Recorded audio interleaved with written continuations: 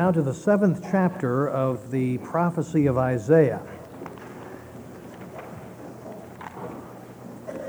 Never preached before on this text. It was a wonderfully interesting study this past week, and God helping us, we'll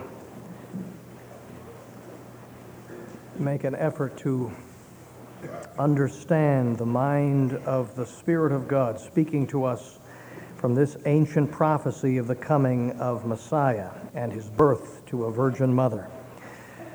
We'll read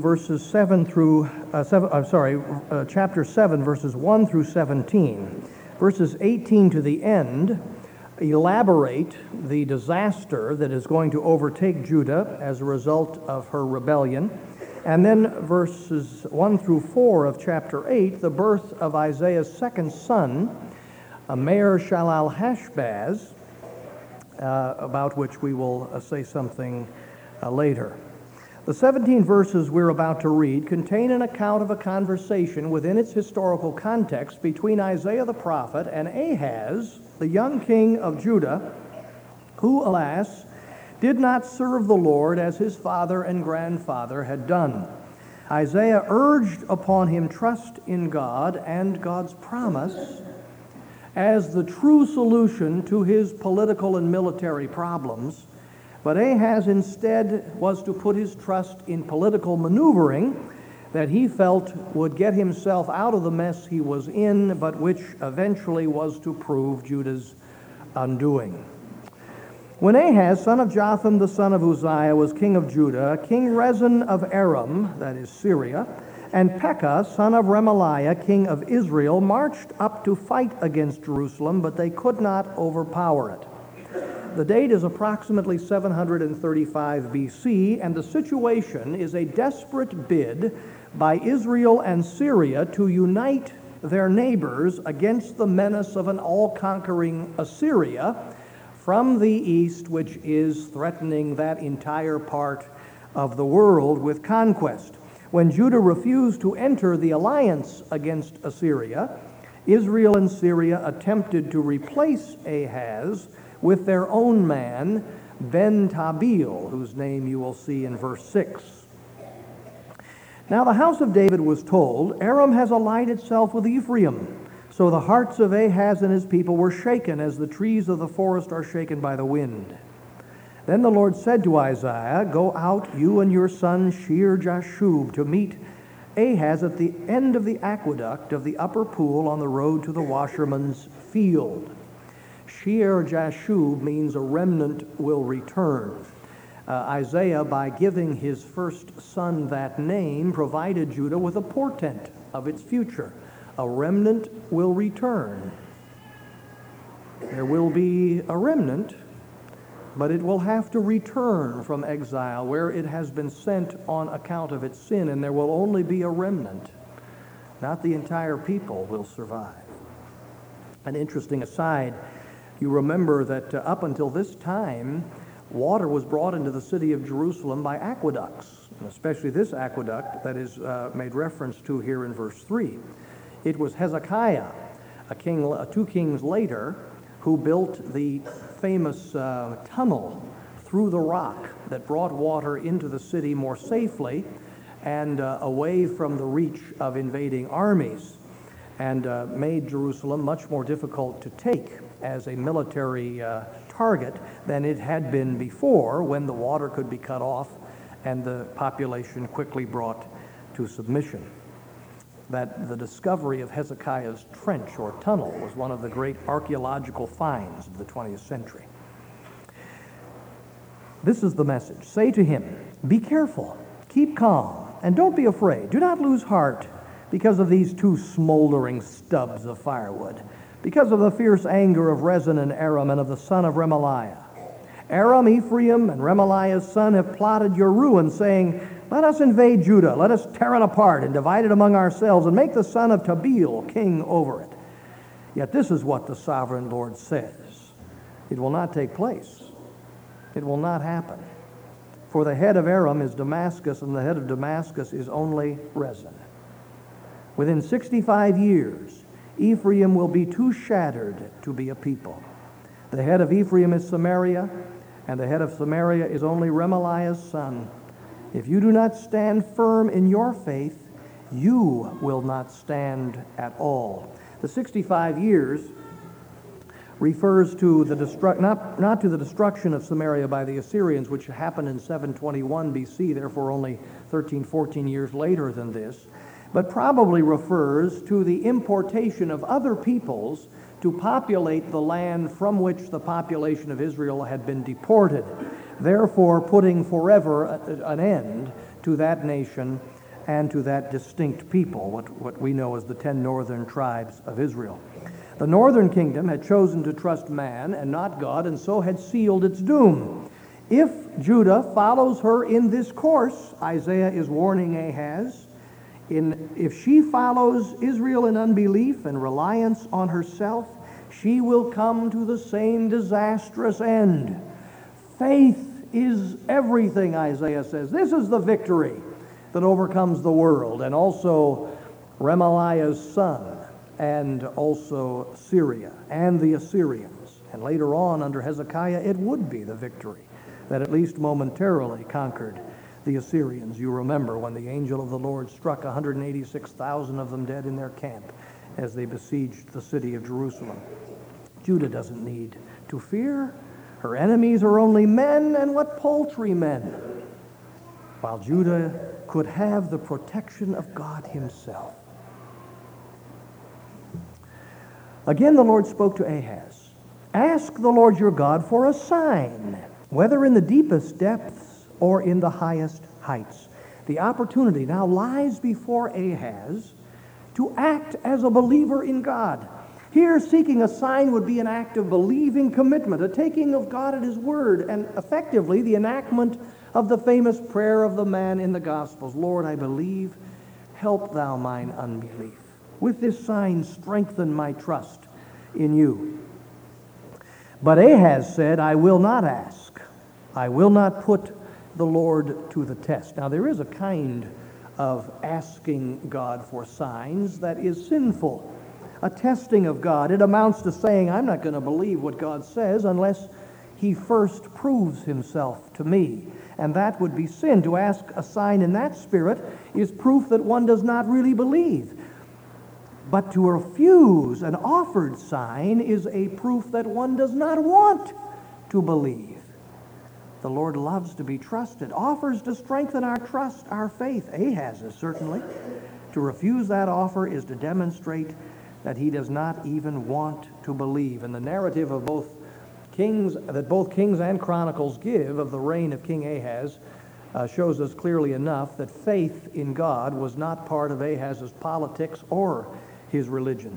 Behind the pious talk, behind this shrouding his unwillingness to face the spiritual realities of his situation, behind this veil of piety and piousness that Ahaz gives us in verse 12, lay plans to outwit his enemies by making friends with the deadliest enemy of them all. Ahaz's strategy was to go ahead and co-opt the Syrian and Israelite advance against him by entering into alliance with Assyria itself.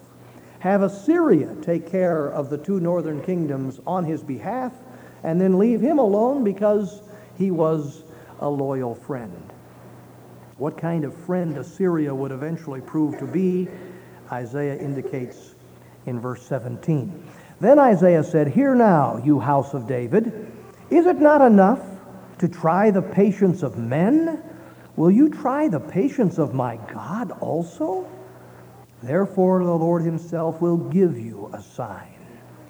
The virgin will be with child and will give birth to a son and will call him Immanuel.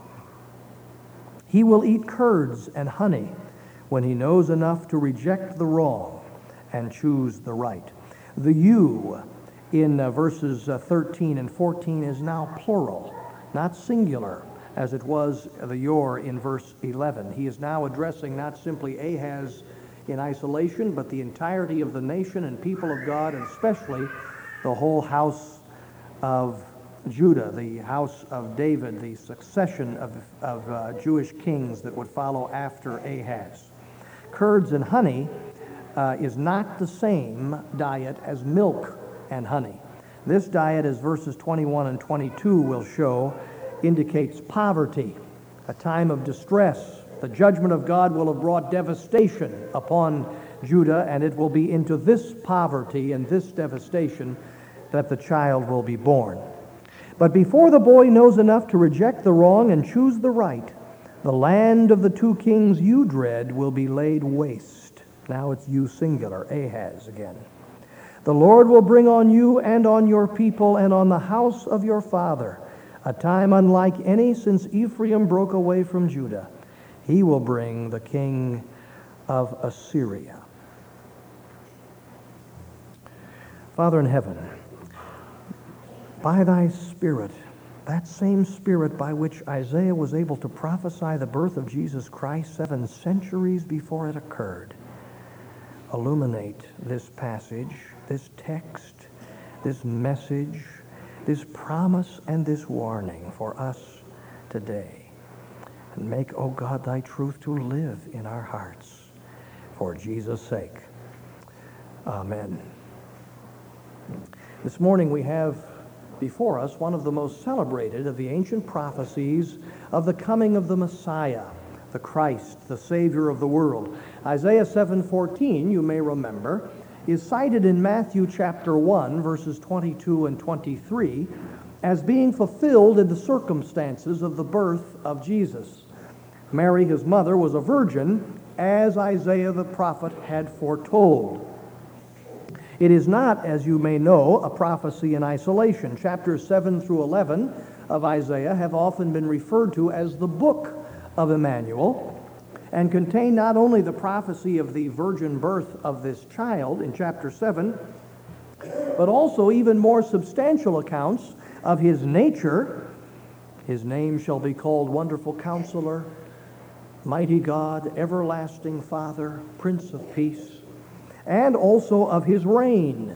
He will reign on the throne of David, and of his kingdom there shall be no end. Righteousness will be his belt, and faithfulness the sash around his waist. The wolf will lie down with the lamb, and so on. All of that you find in chapters 9 and 11. Now, there is no doubt, however, that Isaiah 7:14 poses special problems amongst all of these prophecies of the coming birth of the Savior, and perhaps it won't surprise you to learn that many skeptics through the ages have argued that in its original context, in the days of King Ahaz of Judah, it could not have meant what Matthew took it to mean concerning the birth of Jesus, the son of Mary. It could not really have been a prophecy of a virgin-born Messiah who was not to appear for another 7 centuries. You will hear 3 major objections to Matthew's interpretation of Isaiah 7:14 as a prophecy, a prediction of Christ's virgin birth. First, it has long been argued by some that the Hebrew word translated virgin in verse 14 is not, in fact, the Hebrew word for virgin, and that the Septuagint, the Greek translation of the Old Testament, executed 2 centuries before the birth of Jesus, in translating that word with the Greek word that means virgin, actually made an error. And it was because of that error that the idea of the virgin birth was brought into Matthew's gospel account and then into Luke's. The Hebrew word is alma, and it has been widely claimed that unlike the Hebrew word betula, which is supposedly a technical term for virginity, alma means only young woman, any young woman. The facts, however, are these, and I noticed in my study this week that they are more widely admitted nowadays than once they were. Alma is never used in the Bible or in extra-biblical literature of a married woman, and where the context provides a basis for judgment, it always refers specifically to a virgin. It is true the context does not always provide such a basis, but when it does, it refers specifically to a virgin. For example, in Genesis 24, Rebekah, when Abraham's servant first meets her, is referred to as an alma. And in context, what is meant is a virgin female, marriageable but unmarried. It's interesting, in that same Genesis 24, Betula is used also to describe Rebekah. In fact, recent studies of Betula indicate that it is no more a technical term for virginity than Alma. Alma is a word that means generally a virgin young woman not yet married. In other words, it is a term outgrown at either sexual experience or marriage. If Isaiah had wanted to say specifically that the child would be born to a virgin, it is not known what word he might have chosen from the Hebrew language that would have more clearly expressed that point than the one he used. That is not to say, however, that he might not have made it still more explicit had he wanted to. He could have said, an Alma who had never lain with a man, a statement such as that. So there was still more light to break forth, and it did, of course, in the circumstances of the Savior's birth. In any case, not to put too fine a point on it, the Septuagint translators got it right, and the skeptical scholar should have known that all along. Martin Luther, centuries ago, promised to give 100 gulden to anyone who could show that Alma ever referred to a married woman. And then in characteristic fashion, he added, the Lord alone knew where he would get them. So far, no one has collected the 100 gulden. So reading Isaiah's Hebrew naturally, we conclude that he is prophesying a virgin birth. Second, it's argued, how could the birth of a child 7 centuries later be any sign to Ahaz?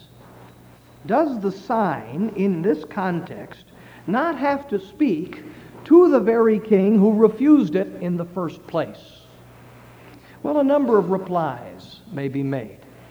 First, it is not this sign that Ahaz refused. God offered to him any sign that he wanted, whether in the deepest depths or the highest heights. He might, as Hezekiah some years later, have asked that the sun's shadow move backward on the steps. His refusal to ask for a sign set God free to respond with a sign of his own and of his own choosing. Second, as I pointed out when reading the text, there's a change in the number of the pronoun in those verses. The sign of verse 14 is not to Ahaz personally only, but to the house of David and the people of Judah as a whole. The sense seems clear that the scope of the sign is larger, its significance is larger, and than that it would have been had it been addressed to Ahaz alone.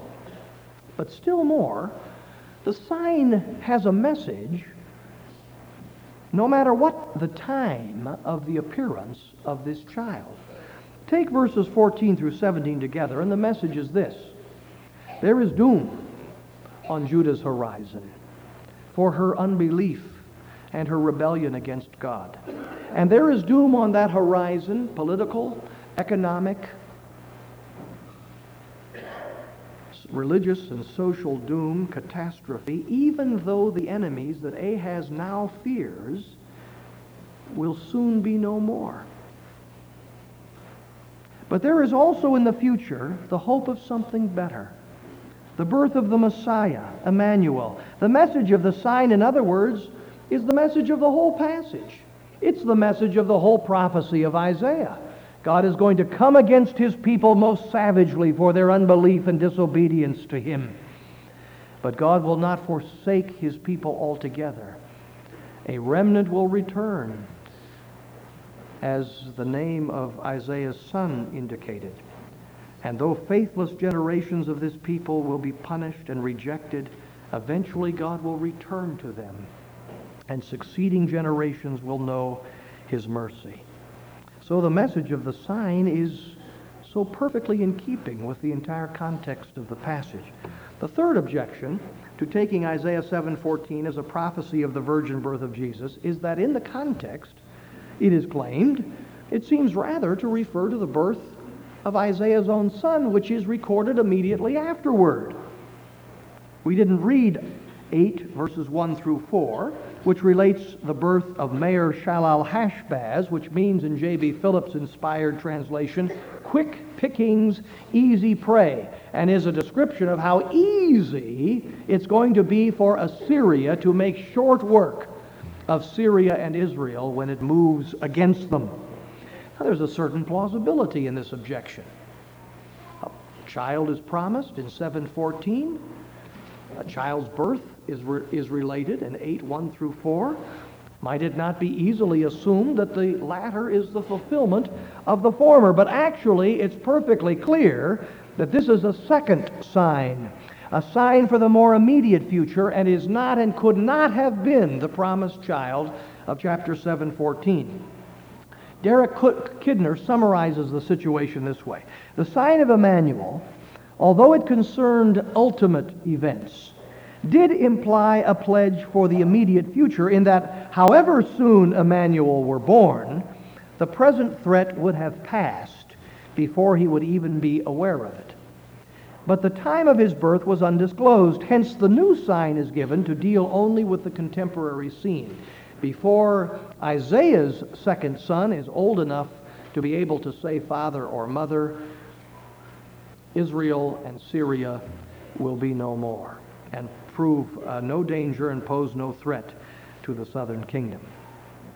That's a faithful summary of the situation, and that Maher Shalal-Hashbaz is not the promised child of 7:14 appears from a variety of facts. First, he's not called Immanuel.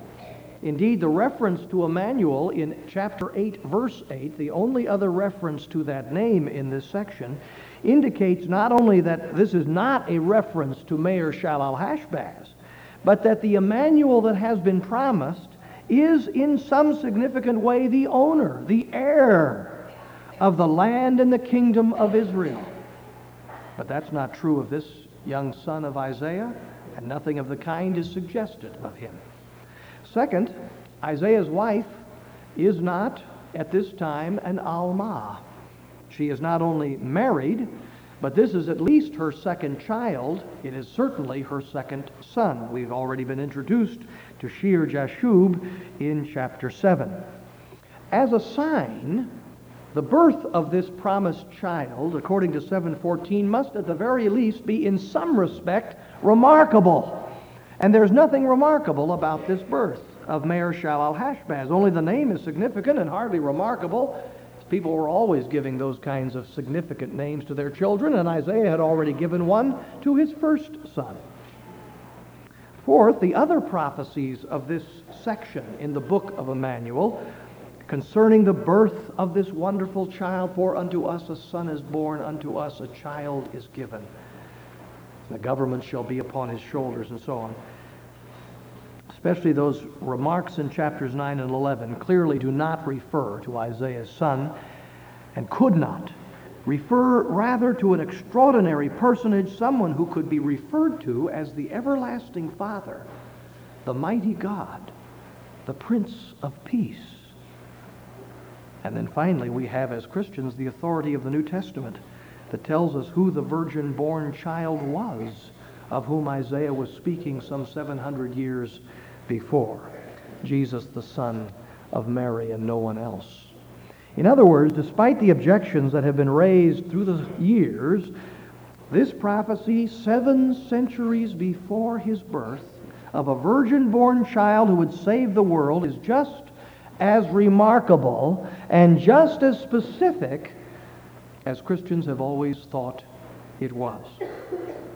Now, I want to conclude by pointing out that the context of this prophecy sheds important light on its meaning. When the Messiah is offered as a sign to those whose hearts are hard against the Lord, and at a time when mortal enemies loom over the people of God on account of their unbelief and sin against God, the issues of life and of salvation in Christ become all the more clear. If you had been there, if you had seen what Assyria did to the nations it conquered, the cruelty, the lack of mercy, if you had seen what Assyria was later to do to Judah, and then what Babylon did to Judah, carrying away the few people that were left to slavery in Babylon and leaving not one stone on top of another in the city of Jerusalem, you would think differently about this promised child who was promised to God's people at that time and for that time. You see, the context of the prophecy poses Immanuel as the alternative, and that in several ways. We're given to see a contrast between salvation on the one hand and divine wrath on the other. You have it again and again in the gospel narratives of Christ's birth. When Mary sung her song of praise after learning the role she was to play as the mother of the Savior, she thought to say, by the inspiration of the Holy Spirit, He has brought down rulers from their thrones, Ahaz included, but has lifted up the humble. He has filled the hungry with good things, but He sent the rich away empty. Simeon, when he saw the baby Jesus, a few days later presented in the temple, he prophesied this child is destined to cause the falling and the rising of many in Israel, and to be a sign that is spoken against. When his birth was prophesied 7 centuries before, it was part of a judgment pronounced against an unbelieving and wicked king and his people. That somewhat takes us aback and surprises us, that it should be judgment to hear that a virgin will bear a child and his name will be Immanuel. And when he came into the world, Immanuel, it was the last great act of judgment against a whole people who had rejected the covenant God had made with them. His appearance was salvation to some, but it was doom to more. He was a sign that they rejected, a stone they stumbled over, and the true condition of their hearts was laid bare by his appearance, just as Ahaz's had been long before when Immanuel was promised. Jesus is the alternative to the Assyrians. One may expect one fate or the other. The Assyrians proved a terrible end. They eventually destroyed those who trusted in them. Christ, on the other hand, gave life forever to those who believed in him. Second, we see the alternative between present appearances and the real condition of someone's life and destiny. For a few years, it seemed to Ahaz that he could deflect the danger posed by these mortal enemies. He thought he had found a way. He believed for a while that this was really going to work. Nothing terrible had yet happened. He'd beaten back the Israelites and the Syrians. It seemed as though he had contrived a way. And contrarily, the promise made that he was supposed to receive, upon which he was supposed to build his life and his hopes for safety for himself and his kingdom, was not realized for 700 years. That's a long time. We just celebrated a few years ago the bicentennial, the 200th birthday of the United States. 700 years. Christopher Columbus had not discovered the New World 700 years ago. The Reformation had not occurred 700 years ago. John Huss had not been burned at the stake 700 years ago. The printing press had not been invented 700 years ago. And just the same today. Like Ahaz, nobody fears the divine wrath. The people you're rubbing shoulders with day in, day out, they're not afraid of the wrath of God. They don't think about it. It isn't a specter looming over their days and their nights. They don't shudder to think what must befall those whose sins are not forgiven in Christ. And they do not, because although they have chosen the path of sin and ignoring God and treating him with indifference and his word with indifference, if not positive unbelief, Though they have chosen that path for themselves, they're enjoying it. They have not yet paid for that choice. They may not pay for it for years.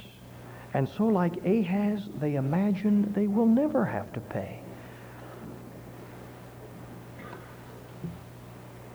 Jesus is the alternative to the Assyrians. You can have the Assyrians, the deceitful pleasures of sin now for a short while, and misery and exile and slavery and woe forever. Or you can wait and wait and wait and wait like Simeon did all his life long for Jesus Christ, waiting for what nobody else around him cared for at all, waiting for what seemed never to come.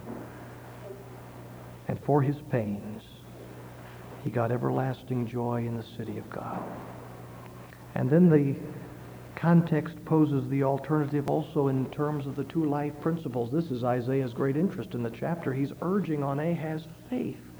Faith is the key. Just believe in God. Just take his word to be true and build your life on it. He's saying the only way a man or a woman, a people, a church can have God is to rely upon him, to trust their lives to him, to act on the basis of what he has said, to take it to be true with full seriousness, the fullest conceivable seriousness, and especially the provision God makes for our deliverance and our salvation in Jesus Christ. Ahaz thought he could manage the Assyrians in some other way. And men and women today suppose they can manage their relationship with God, the success or the failure of their life. They're standing their destiny by themselves, but it is impossible. God has said it, and he has illustrated it 1,000 times over before our eyes. God has told us what we must do. He has given us the truth we must believe. He has sent his Son in whom we must hope. It's that or the Assyrians. Take your pick. Neil Postman, in his wonderful book, Technopoly, discusses what he calls the great symbol drain. By imagining a television commercial for a new California Chardonnay, and he says in introducing this that if you think that such a commercial is unlikely in your lifetime, you should think again, because such commercials are already actually beginning to appear. Jesus is standing alone in a desert oasis. A gentle breeze flutters the leaves of the stately palms behind him. Soft Mideastern music caresses the air. Jesus holds in his hand a bottle of wine at which he gazes adoringly. Turning toward the camera, he says, "When I transformed water into wine at Cana, this is what I had in mind. Try it today. You'll become a believer." Postman is speaking about the trivialization of symbols in our technological culture, because he argues the adoration of technology preempts all other adorations, and because symbols can be so promiscuously and powerfully employed in our visual age with television and print and all the rest, computers. It was inevitable that they would be over-employed in this way, and especially at the behest of commercial interests. Martin Luther King Jr. Day becomes an occasion for furniture store sales, President's Day for linen sales, and so on. This is not blasphemy, Postman accurately says, not blasphemy per se, for blasphemy at least takes the subject, the symbol, the sign, seriously. What this is trivialization. And in many cases, at least at the surface, it is probably unwitting and unintended. Christmas, of course, has served this purpose and has long been the occasion of this trivialization for a long time. Christ's birth is used as an occasion for commercial interest to exploit the sacred history for the sake of sales. And in doing so, Christ himself and that history are trivialized. They're rendered impotent, insignificant. Immanuel is no longer as important as the goods and services he helps retailers to move.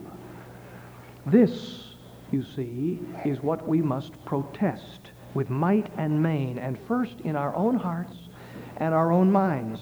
And the context of Isaiah 7:14, and indeed the context of many of the other prophecies of Christ's coming, will help us. For there we see so clearly that Immanuel is not a mere symbol of holiday cheer, of family love, of high spirits made higher by the spending of lots of money at this time of year. He is rather the provision that God has made, and the sole provision, to deliver his people from a desperate woe that has already consumed vast multitudes of them. He stands at the center of a great contest between good and evil that is being waged in every human life and in the whole of human history, which contest has already seen evil consume multitudes of human beings.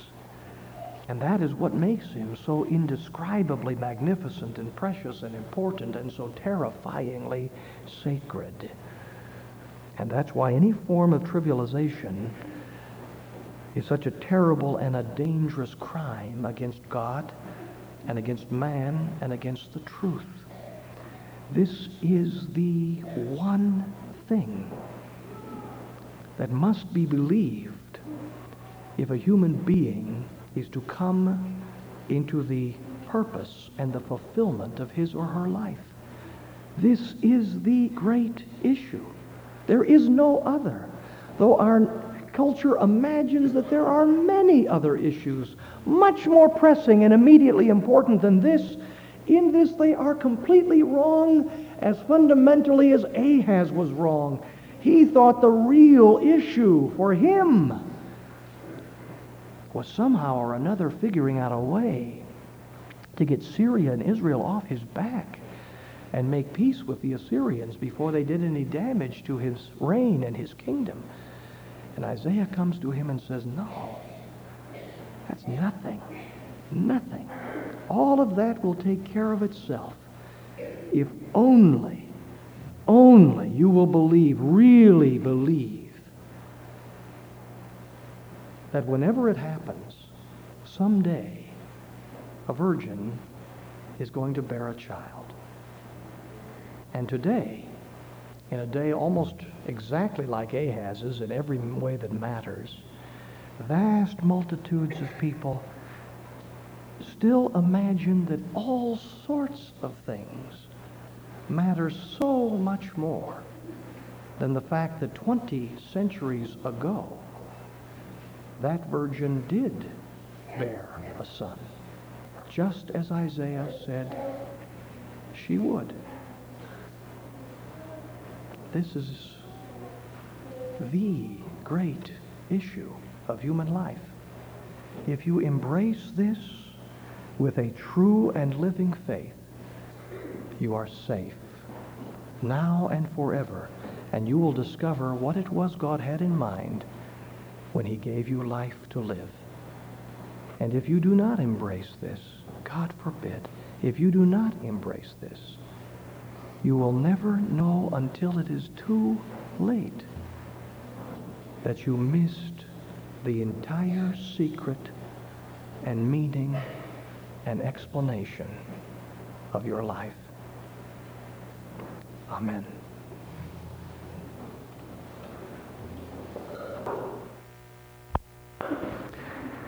For our final hymn, also the insert in the bulletin.